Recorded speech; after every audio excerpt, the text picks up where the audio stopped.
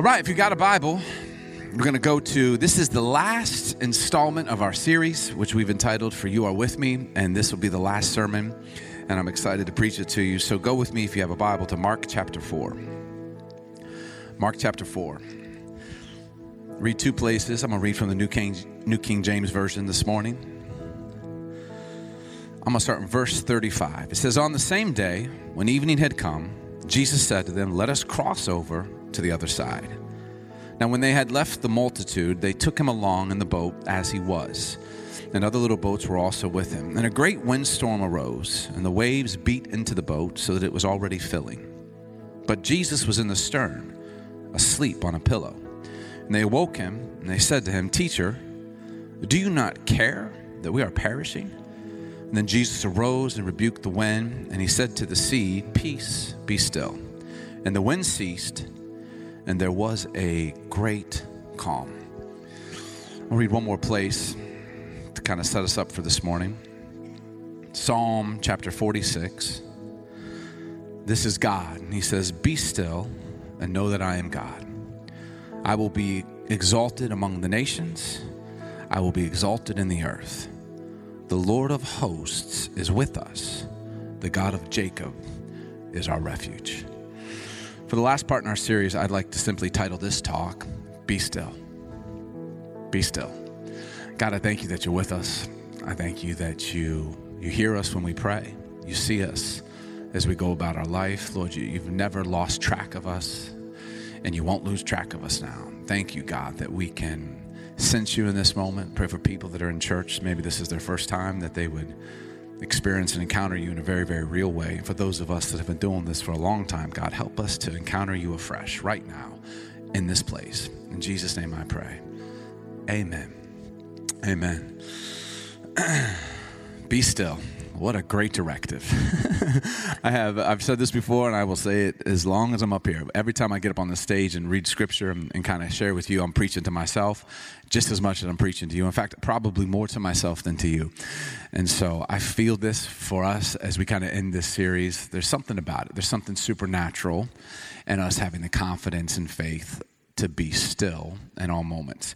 There is a big difference between knowing how to control things and knowing that things are under control, right? There's a big difference. It seems like semantics, but it's not.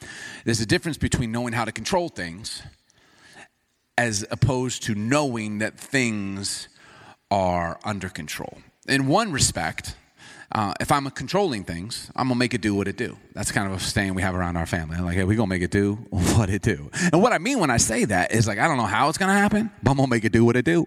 Right? Like, and that's me controlling things. And there's certain things I can control, but then there's times when I have no control over the situation. And it's in those moments where we have to learn to just be still and trust that God has all things under control. There's the difference between controlling it and it being under control. For instance, the other day, we have a family text with my kids and my wife, and I think it was my daughter Serenity. She texted, she's like, "The Wi-Fi is down at the house." And so I respond, "Okay, when I get home, I'll figure it out." I don't know how to figure that out. I don't understand Wi-Fi's and all those things, but what I do is I go there, I unplug it, and I plug it back in. I knock it with like a hammer or something like that. I just do things, push buttons, reset, drop it, like whatever. And sometimes it just works. And so I'm like, I'll try and get there. I'm going to make it do what it do. I'm trying to figure this out. And then my wife responds, she's like, "Oh, Judah's here. Don't worry about it." And Judah's my oldest son. Now, Judah is a brilliant genius when it comes to all things technical, digital, things that ride the airwaves, float in the clouds, all those things he just gets. And so instantly when I saw that, I'm like, oh, no need for me to be there, right? It's under control. I mean, I can't control it, but if my son Judah's there, and they're like, you actually would rather Judah take care of it than you would want me to take care of, right? It's under control. This baptismal tank right here, we've had so many issues with it staying warm. It's super warm today. For those of you getting baptized, that's like a hot tub. Afterwards, we're going to party if anyone wants to join. I remember Victoria, who was on our team, she called me one day. She's like, "Hey, the baptismal, that thing, it's not heating." And I was like, "Okay, I'll swing by." Again, what am I going to do? I don't know. Like, I did do one thing. There was one morning, you don't even know this, about a year ago, we had baptisms, the first ones we had, and we came in, and it was freezing cold. Do you know what I did? Here's how I fixed. I boiled like 50 pots of hot water. Literally, I did this, and I was just walking back and forth, dumping hot water. It didn't change it 1 degree, by the way. little coffee pots. It didn't even do anything. I don't know how to fix it. And so I'm like, okay, I'll show up. I'll see what I can do. And then a little bit later, she called me. She said, oh, Travis is going to be there. And Travis, if you don't know Travis, he's my brother-in-law. He's also a care pastor, him and his wife here. Travis has the ability to fix all things, right? Like anything that requires hands and a brain, Travis can. And so I instantly was like, oh, I'm not even going by. I didn't even think about it again. Because I'm like, if Travis is there, it's under control. We have a sign out here when you walk in. It fell last Sunday. You didn't know it because we fixed it before you got here. I walked in about 9 a.m. I'm like, oh, man, sign. It's on the ground. Big sign, not just a little sign. So I'm like, okay, duct tape. Because on the seventh day, God rested and also made duct tape. And so duct tape is kind of my fix for everything. If my car's broken, I duct tape it. I really do. I hang things by duct tape. And so I'm like, and then someone said, oh, Wilson's coming. He's going to take care of it. Wilson. If you don't know Wilson, Wilson's a care pastor in our community. He's preached on this stage. And Wilson can literally build anything. He could build this building. In fact, he built many buildings that we walk in all around this city. And so Wilson, when I heard that Wilson was coming, I'm like, yo, it's under control. I don't got to do anything. When my sons hit middle school and it was time to have the sex talk, I was like, all right, I'm going to do this. And in fact, in that moment, I was probably the best guy to do it. I'm their dad. And so we had the sex talk. And I think it went pretty well. I mean, I don't think they think it went well because no kid wants to talk about sex with their dad, right?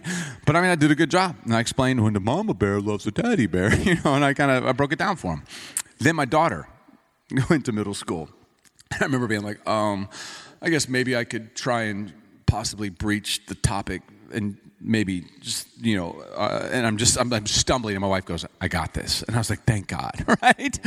Because it's one thing for me to try and fix it and have it under control, but to know that my wife is going to have to talk with my daughter, it's under control. It's handled. That's just the way, the Friendsgiving thing that's happening here on the 11th. I remember when the idea came across and they were like, hey, what if we did this? And I remember being like, I guess I can try and find time and space, and I suppose I could ask people to bring food. If not, I'll just grill brats and hamburgers and stuff. And I'm trying to figure it out. And then my wife and Aaron Kadiri and one of the leaders and Vic, they're like, we got this, right? And now there's a drop-down menu online, and you can RSVP, and there's sides, and there's turkeys, and it's going to be wonderful. And it's going to be the best experience because there is a big difference between when things I can control them or when things are under control. Are you getting the picture? I had to move a bunch of stuff the other day. I'm just going to keep doing this until you start nodding. I had to move a bunch of stuff the other day from one shop to the other. And so I'm there, and I can't move it all. And it was a Monday morning when we had to do this big move, and everyone's working that I know that can move things. And so I'm like, Jen's like, what are you going to do? I'm like, well, that's why God invented dollies. So I'm just going to take about 6 hours of my life. I'm going to break my back. I'm going to get a dolly. I'm going to move one shop to the other. And then my son Caleb walked in, who's a strapping 21-year-old. He has a six-pack and all because I gave it to him. That's why I don't have it. I would have it, but I gave it to him. You only get one in a family, so I gave it to him, and so I don't have it. And it's my honor to do that for you, son. And he's like, Dad, I can help you. And so 5 a.m. we rolled in. What would have taken me 4.5 hours took us 1 hour, and then we went to breakfast, right? Because I couldn't control it, but when Caleb got involved, I'm like, oh, now it's all under control. There is a big difference between knowing how to control things and knowing that things are under control. When it comes to life and navigating its complexities, dilemmas, and trials, let's look again at what God says in Psalms 46:10. Be still and know that I am God. Let it resonate in your soul. Be still and know that I am God. I'm not God. You're not God. God is God. Be still and know. How many times in our lives have we been like, I got to fix this, I got to control this, I got to figure this out, I'm going to work it. And at some point when you can't, that's when God steps in. And he's like, hey, be still and know I've got it under control. I've got it covered because God is in control. I want to look at Mark 4 this morning because we see this truth play out in the lives of the disciples when they're on a boat in a storm.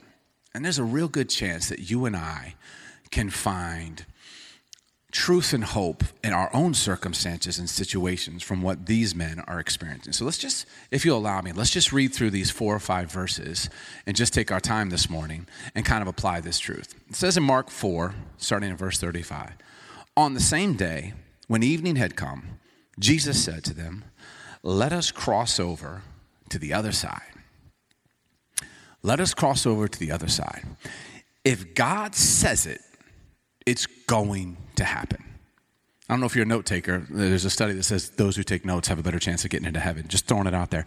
But if God said you could do it, then you could do it. If God says it's going to happen, then it's going to happen.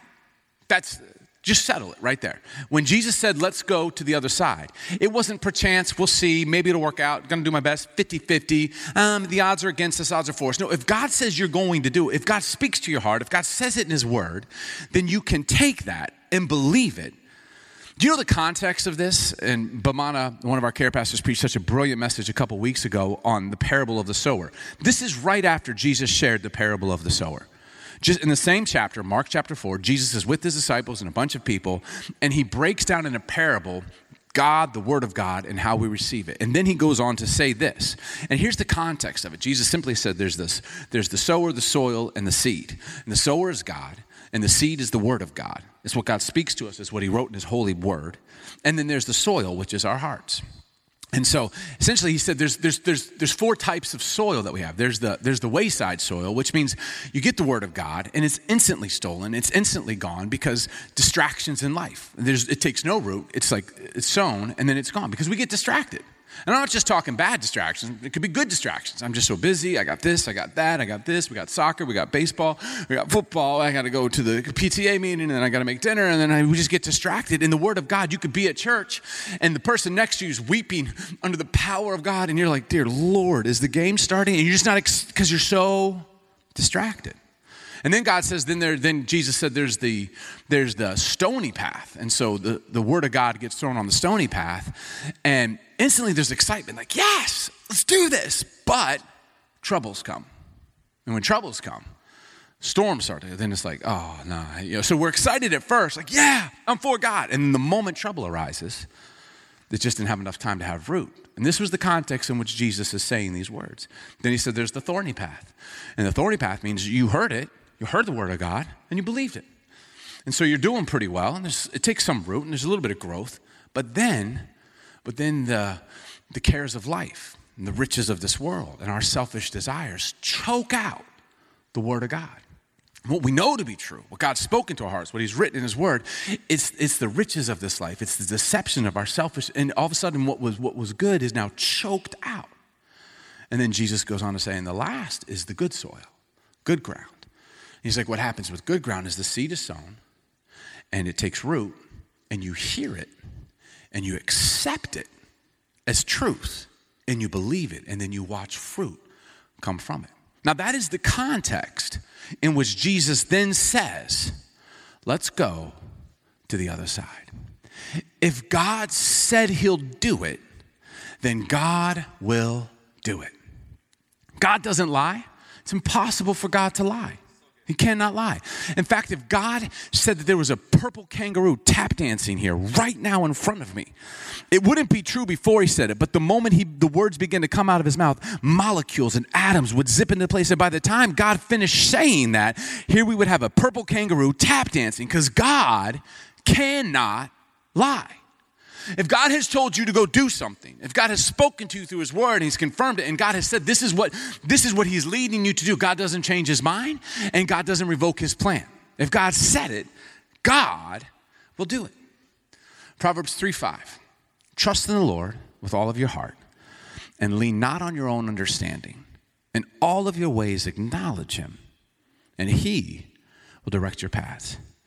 That's not just like a cool poem that we put on the nursery wall in our baby's room. That actually is God's word. And if God says it, he'll do it. I remember when God told my wife and I to move from Atlanta, Georgia to Seattle 15 years ago. 15 years ago. Didn't make any sense. She was born and raised there. All of our kids had been born in Atlanta. This was home for us. We had family there. All of our family was there. In fact, her family and my family. We had been offered a great, great position in a church where we were serving, and they'd asked us to take over that church, a large church. And we just found, and then all of a sudden God spoke and told us he was sending us to Seattle. It didn't make any logical sense. But we just trusted the Lord with all of our heart, and we didn't lean on what we understood. We just, that he would direct our paths. And 15 years ago, we moved here. And this would never be here. We would not be here. Our lives would not be on the trajectory they are had we not just believed if God says he'll do it, he'll do it. I remember when I was in Chicago and God sent me to South Carolina to go to school, or so I thought. I didn't want to go to South Carolina. I wanted to go to Notre Dame. I got accepted to Notre Dame, but they wouldn't pay for anything. And it's pretty expensive. And so I remember being like, all right, South Carolina said that they'll pay for stuff. So I'm on my way to South Carolina. Here I am thinking like, I don't know. This doesn't fit anything I wanted to do. Little did I know that God took me from Chicago to South Carolina to get me to Atlanta where I would meet my wife. I think going to school in South Carolina was a total waste, except for the fact that God was using it to introduce me to the woman I would spend the next 26 years and the rest of my life with, right? Trust the Lord, and he will direct you. That is the word of God. If he says it, you can believe it. I've told this story before, and I'll tell it again. Probably about a dozen more times as we're at it. When Jennifer was 22, she had a heart condition, and she almost died, and we had surgery. And they had to go in and had to cut open her and do open heart surgery, and by a miracle she lived, and it was amazing, and we thank God. It took her 6 months to recover, and she was 22, and there was a lot of questions, but at the end of the day, I was so grateful that God had saved her lives. And then the bills came, and we didn't have insurance back then. I mean, I was 20, I was 22. Insurance, I don't even know what that was. And so here come the bills, and it was in excess of $120,000. Now, I don't know how you have it, but here's how I don't have it, okay? Especially when I was 23. I'm like, I can never pay that in a trillion years. I don't have rich family. I don't know rich people. No one can handle this. And so I remember thinking to myself, because I'm going to fix it, right? I'm going to fix it. So I remember thinking, here's how I'm going to control this. Instead of tithing, God will understand. I'm going to take a tithe, and I'm just going to take what I would, that extra that I gave to God in the church, I'm going to give it to the hospital. And it's going to be about $150 a month, which will take me just approximately about 98 years to pay off the bill, right? I had it all figured out. And I mean, I was so overwhelmed by it. So overwhelmed. I'll never forget, I told my dad, who's now with the Lord, but back then I was like, Dad, here's my plan. And he looked at me and goes, son, why would you do that? I'm like, because Dad, I got to do something. He's like, okay, well, let's just play it out for a second. Can you pay $120,000? I'm like, no. He's like, so within your own strength, you can't do anything. He's like, yeah. He's like, but who could? I'm like, well, I guess God could. He's like, right. So why don't you go ahead and trust God, not only with your heart, but your finances, because that's your only chance anyways. Why don't you believe that if you trust God with all your heart and lean not on your own understanding, that in he will direct you. And it's like, all right, Dad, you're probably right. Okay, thank you. And so I remember we tithed, and I called the hospital the next month, and I was like, hey, I'd like to set up payments for as long as we both shall live, right? And I'll never forget. I mean, you've heard the story before. They said, okay, yeah, we're looking at paid in full, Mr. Huffman, so we're good to go. I'm like, that's impossible. Like, there's like $100 and something thousand. There's no way it's paid. They're like, I don't know what to tell you, Mr. Huffman, but you're wasting my time. Your account's paid in full, and we have no more business here. And that was it. It was done. Trust God. If God says he'll do it, if he tells us he'll direct our paths, then he will do it. God told us to start a church. Just so happened to be in the middle of a pandemic. Didn't make any sense. Some of you were there. We're like, what? Why? But all churches were closing down. And God's like, you need to open up. And I'm like, what would we do? That doesn't make any fiscal sense. Doesn't make any common sense. And yet, we just decided if God said to do it, then we'll do it. And he just won't make it happen. He'll do it with such grace and such ease and such joy. And here we are. And God just continues to be God. Trust God. Jesus said to the disciples, let's cross over to the other side. I don't know, but I feel like for many of us this morning, certainly myself, I need to just hear those words, be still and know. Just be still. I'm trying to figure this out. Okay, this is maybe if be still and know that he is God. All right, let's keep going. Verse 36. Be still, know that I'm God, I'll be exalted. Oh, no, yeah, thank you. And now when they had left the multitude, they took him along in the boat as he was. The other little boats were also with him. I just want to go back to that verse. They took him along in the boat as he was. Now, I checked this in every translation you can find. And in all of them, it just simply says, they took him as he was. As Jesus was. If only we could do the same thing in our lives. Take God as he is, right? I wish that I had the courage and the faith and the ability to remind myself, take Jesus as he is. Not as I see him or understand him, but that's what I do often. Maybe it's just me, and I'll just preach to myself here for a second. Maybe I'm the only one who takes Jesus as I can understand him, which is so limited and so small. Like my understanding of God, there's verses in the Bible in Isaiah that says his ways are so much higher than my ways. His thoughts so far beyond my thoughts. Yet many times I take Jesus, I take God as I understand, which is so small and so limited. No wonder my prayers are so below what I should be praying. The Bible says that the disciples took Jesus as he was, not from a perspective that's limited, but as he was. Not God on my terms, but as he is. God isn't, following God and faith in Jesus isn't like going to McDonald's, where it's your way right away. Is that McDonald's? Or is Burger King? I can't remember which one. Your way right away. My terms. Yeah, can I get the number one meal? But instead of Coke, get a coffee. And instead of bacon, get sausage. And instead of hash browns, I'll get an apple pie. Right? Like it's not, no. That's not how I approach God. You take God as he is. That's what we're supposed to do. We don't always. We treat God like he's a barista at a Starbucks, right? Like, yeah, hey, how you doing? I'll just take a coffee, but a little extra foam, a little extra. Can you get non-fat? Can you put it 165 degrees? Can you? And it's like we're making our order. This isn't take Jesus on your terms. Take God as he is. Not as he will be. Take God as he is right now. One of the titles of God in Scripture is the great I am. He's the great I am. Not the great I was. Not the great I will be.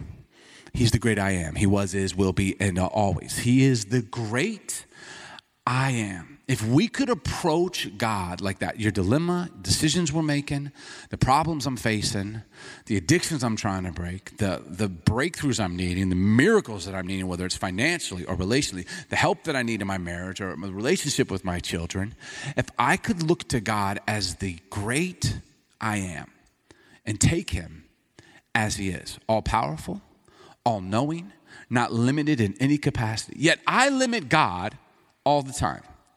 Even in my prayers, I've noticed. I pray like, God, if you could just maybe, recently we were renegotiating the rent on this building with the bigwigs in Chicago. And I remember I'm like, I don't know, maybe I won't ask. I don't want to stir the pot. Don't want to get them mad at me, right? And thank God for God and people and counsel and wisdom. And so finally we were like, okay, you know what we'll do? We'll just kind of throw it out there and we'll kind of just, we're going to trust God in all this. And sure enough, not only did they drop our rent significantly, but they increased the time that we could be in here. And I didn't even ask for that. And it's almost like God's like, hey, just trust me that take me as I am. Not as you see me, not as you can wrap your mind around. What miracle do you need right now? If you can wrap your mind around it, it's not a miracle. What breakthrough do you need right now? If you could figure it out, you don't need a breakthrough. Just go do that. If you got it, so figure it out. No. When we take God as he is, it means like, okay, it's impossible. I cannot control this. So I'm going to have to be still, take God as he is, and trust that he has everything under control. There's that verse in Psalms where he says he holds the world in his hands, or maybe that's a song, it's somewhere, but he's got the whole world. Is that the scripture verse? I'm sure it's there somewhere. It says he spans the earth with the span, he holds it with the span of his hand. God is in control. What bothers you does not bother God. What has you worried does not have God worried. And so the Bible says that he said, let's go over to the other side. And they took Jesus as he was. Take him as he was, because that's all you need. And sometimes I have not realized that Jesus is all I need until Jesus is all I have. And those moments have made it crystal clear for me, like, oh, when all I have is him, I realize that's all I ever needed. Then it goes on to say in verse 37, and a great windstorm arose, and the waves beat into the boat so that it was already filling. Oh, man. And a great windstorm arose. Tell me something I don't know. Am I right? Isn't that always the case? Of course. a windstorm arose. Of course it did.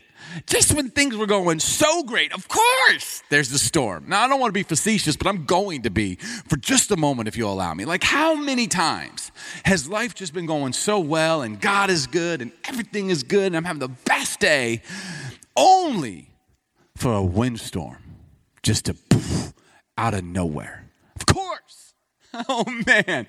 I'm not cynical. I trust God. But if I didn't follow Jesus, I would definitely be on the cynical side of the spectrum in human personalities, right? And how many times have I just been like, when everything seems good, and I'm like knocking on wood, I'm like, hold on, don't say it's so good. Because the moment we start to be like, man, look how great this is. What? Did you feel that? Feels like the wind's picking up. Yeah. Whoa, got a little cold, didn't it? Yeah. Is that water? Is it raining? Like, is that a monsoon? Of course. Jesus said, hey, let's go to the other side. Take me as I am. We're like, let's go. And then just look at this moment right here. They just had a great day. If you were to read earlier on, Jesus was teaching them. It's like a great day in school with the Messiah, and he's taught them so many truths, and they feel so encouraged. And before that, if you were to read in Mark chapter 3 and 2, he's healing people and feeding people, and miracles are happening. And then she's like, yo, let's go to the other side. So now they have a mission with a clear goal, and God is with them. And not only is God with them, their friends are with them. All the disciples are like, yo, we're hanging out with God, and we're going to the other side. We're in a yacht. Not a yacht, but it was a boat. And they're like, this is going to be so awesome. And of course, in that moment, here comes the storm. Here it comes. I mean, if you can't relate with this, you must not be living, because it seems to me every time I feel like, here we go, we're finally on a roll, got some momentum in the business, in the relationship, the marriage, we're hugging each other, we're kissing each other, we're writing little love notes to each other. I finally broke that thing that's just been kind of pulling me down, and then all of a sudden, just in those moments, I make one mistake, and it's like, one mistake, please, and then boom, that one mistake turns into a colossal mistake. Or I say one thing, and I didn't mean it, but I said it, and it's out there. Or do that one thing, or I look at that one thing, or I make that one decision, or I do nothing. I don't do anything. I just follow Jesus, pious and humble and meek. And a storm just hits me out of nowhere. Jesus, this is not by chance, by the way. When Jesus told them, hey, let's go to the other side. He knew, which, if I didn't know how good he was, I think that is evil. It's not. He knows that on your way to where God has called you to go, it's going to rain, and the wind is going to blow, and the storm will rage. But that did not stop God from telling them, let's get in a boat. Let's go to the other side. Look at Jesus in the storm that just arose when things were going so well. Look at Jesus. Look what he does right there in I think it's still verse 37. But he was in the stern, asleep on a pillow. This is amazing to me. Jesus isn't just sleeping. He's sleeping comfortably. Now, there's a point. That word pillow, you want to know how many times that's used in the Bible? Once, right here. This is the only time. Of course, because the Bible's making a point here. Jesus isn't just asleep, which is amazing to sleep through your storms. He's sleeping comfortably. How can I explain this to you? Have you ever slept on a plane? All right, I can sleep on a plane. I'm terrible at it. I mean, it's constantly shaking, and they keep hitting my elbow with that drink cart every single time. By the moment I start to doze off, and then they say, excuse me, after they hit you, excuse me, a few seconds earlier would have helped. And then there's the baby. Maybe it's your baby. I love you and your baby, but my God, NyQuil. That's all I got to say. NyQuil for children.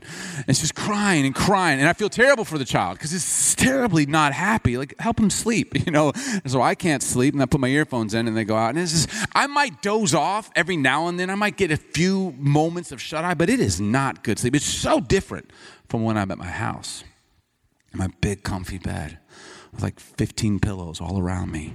And that comforter that's just so perfect. And the temperature is exactly like I like it. And the blinds are pulled. It's dark. My wife, she's lying next to me. And we're like cuddling. And I can feel her against me. And she's breathing.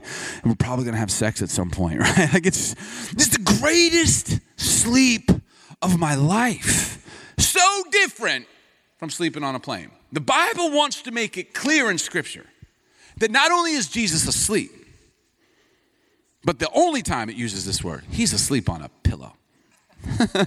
Even the other gospels don't bring that out. But Mark feels the need, like, yeah, and it was great. He found a pillow. Do we even have pillows back in those days? But he found a cushion somewhere. And Jesus is like, I'm not just going to sleep. I'm going to cozy up. I'm going to sleep comfortably. Jesus sleeps because he's not worried. He sleeps on a pillow because he's completely at ease. Now, please follow me on this.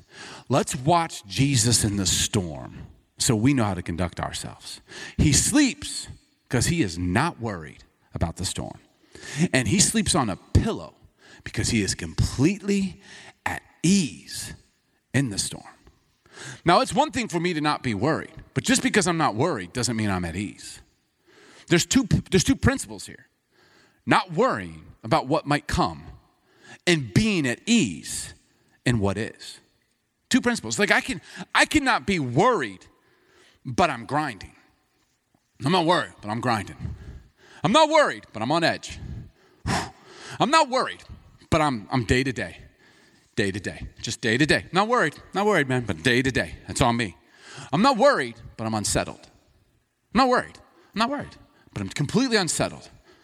No, Jesus is saying we not only, when we follow God, when God is with you, and he is, not only is there no need to worry, but you can live completely at peace. At peace. Total ease. I'm wearing socks. Robin gave them to me. Goes to our church. They say, I don't know if you can see them, easy like Sunday morning. We don't have cameras, but anyways, if you could see. I believe that. Life isn't easy.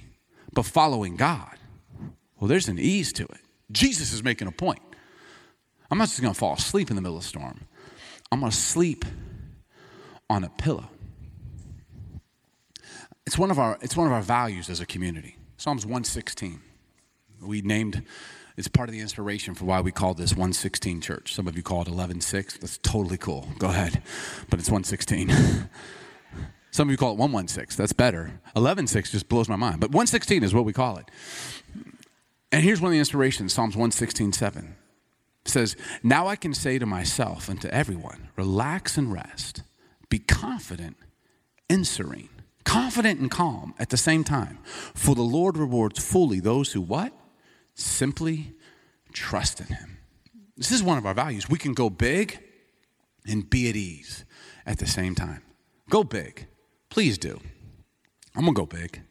God's a big God. So why would we go? Why would we not? I'm going to go big in the dreams God's put in my heart. Let's go big in our businesses. Let's go big in our families, in our relationships. Let's live big lives. Let's be big people. Let's not get easily offended. Let's laugh. Let's be merry. Let's enjoy. Let's believe. Let's dream. Let's try it and give it a go. But at the same time, be at ease. Because I know what it is to go big and be completely at unease. Just vexed, striving, and stressed, and angry. And don't talk to me. I'm doing things for God. You know? That's not what Jesus is trying to show us here. No, you can still go to the other side and be completely and totally at rest. That's what we get as followers of Jesus. Success and fulfillment is not measured in the height of my goal, but rather in the rest in my soul. That's a poem. I didn't even know that. Success isn't measured in the height of your goal, how big your dreams are.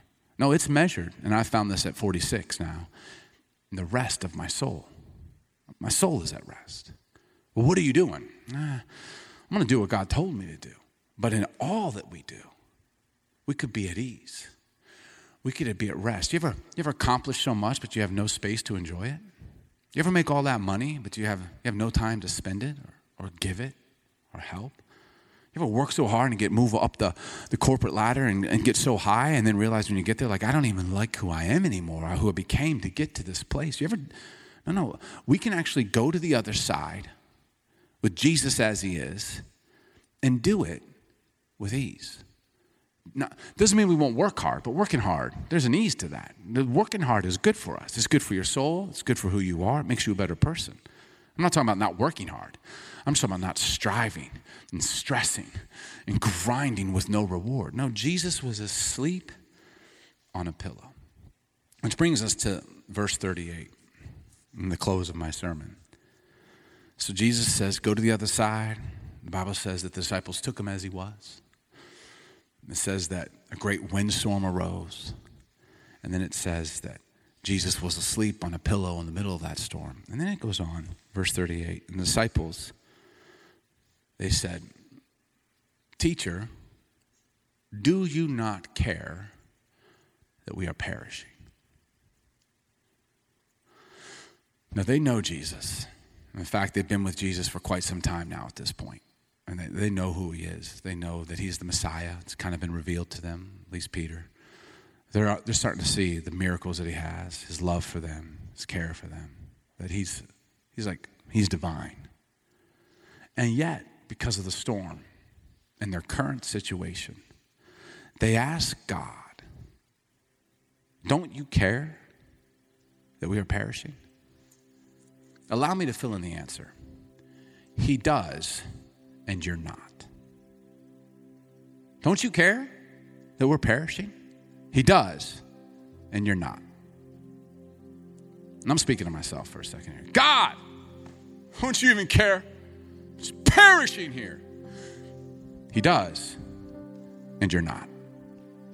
You're like, well, no, I actually am dying, Billy. I actually am dying. Actually, we're all dying. We all are. The moment you started living, the countdown to you dying started. We're all dying. You're not perishing. The Greek word in Scripture here, perishing, means ruin or loss. No. When you follow God, there is no perishing. Oh yeah, you have moments, highs and lows, but you cannot perish with God. You can't be ruined, utterly destroyed. Not when you follow God. No way.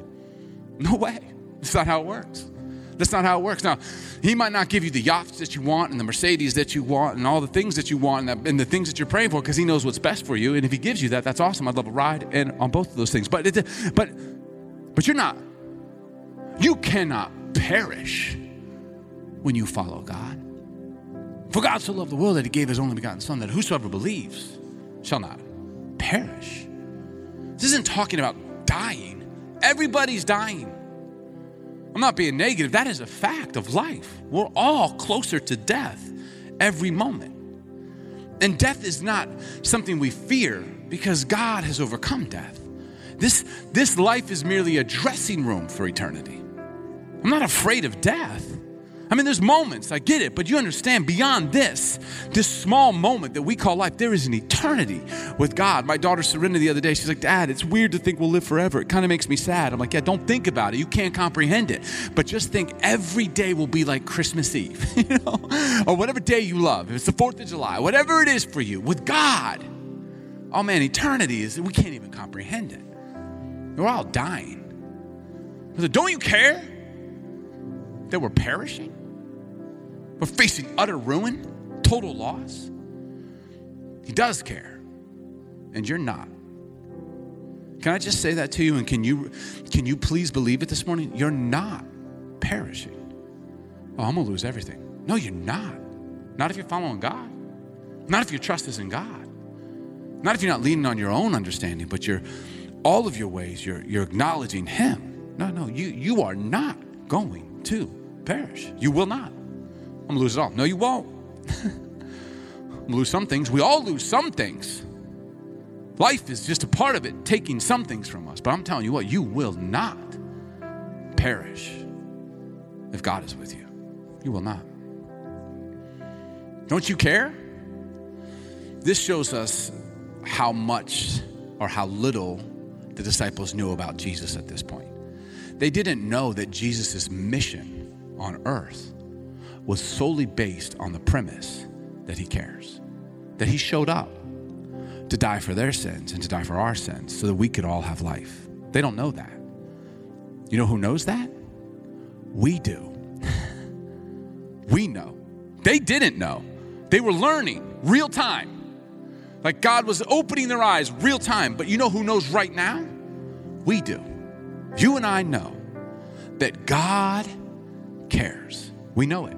We can see it throughout all Scripture. We see it in their lives right here. Oh, he cares. No one cares like God cares. And I am not perishing. I might be in a storm. The winds might be blowing, and it might be really rough right now. But I'm not going under, because God is with us. Look how easily he calms the storm. Look how easily he calms it. He didn't have to conjure up some kind of spell. He didn't have to pray and grab all the guys and get in a circle. And I mean, that's what I would do. I don't think there's anything wrong with that. Like, let's all join our faith together. Let's believe. Jesus simply just gets up and he says, peace, be still. And the elements obey him. And they don't just obey him. God didn't just calm the storm and stop the wind from blowing. The Bible says, and a great calm came upon the water. So it went from normal to chaotic. And God didn't just end the chaos, but then he caused there to be a great calm, even more calm than it was before they began. And I'm telling you, that's what God will do in our lives. He won't just stop the storm from raging in our lives, because he can when he wants to, but then he brings about such calm that we can't even believe it's real. This is the peace of God that surpasses all understanding. I hope we're taking God as he is. I hope we're trusting that if he said we'll get to the other side, we will. And he does care. And you're not perishing. Which brings us to Psalms 46:10. I'll read it again. Be still and know that I am God. I will be exalted among the nations. I will be exalted in the earth. I will be exalted among the nations, and I will be exalted in the earth. This isn't redundant. This is specific. God's not repeating himself in Psalms. He's being specific. I'll be exalted in the nations, which is close to you. It's where you are. It's personal. It's right. And the things that are affecting you, God will be exalted in that. He's going to take care of that. And he said, I'll be exalted in the earth, which is over it all. In control of everything. Everywhere. All the time. God was with the disciples in their moment, their temporary moment to help them. And then he was, in a word, calming the wind and the waves. He's in it all. He's not so big that he can't be right where you are in your marital struggle, in your financial struggle, and the depression. He's right there. And then he's over everything. So when it's beyond us and we can see no way out, this is what Jesus said. And then, he's still and they said, who is this that speaks to the waves and they listen to him? He's God. He's God. So how can we be still in the storm? How can I be still and still get to the other side? Well, it's the title of this series, and we find it in verse 11. And the psalmist says, the Lord of hosts is with us. For you are with me. That's how. My prayer is that you and I can go through today and tomorrow and all that God's called us to, and we could be still. I'm praying this for us. I'm praying this for me. Be still in my soul, because I know he's with me. That's why. Because everything worked out. It may not work out the way I think it's supposed to.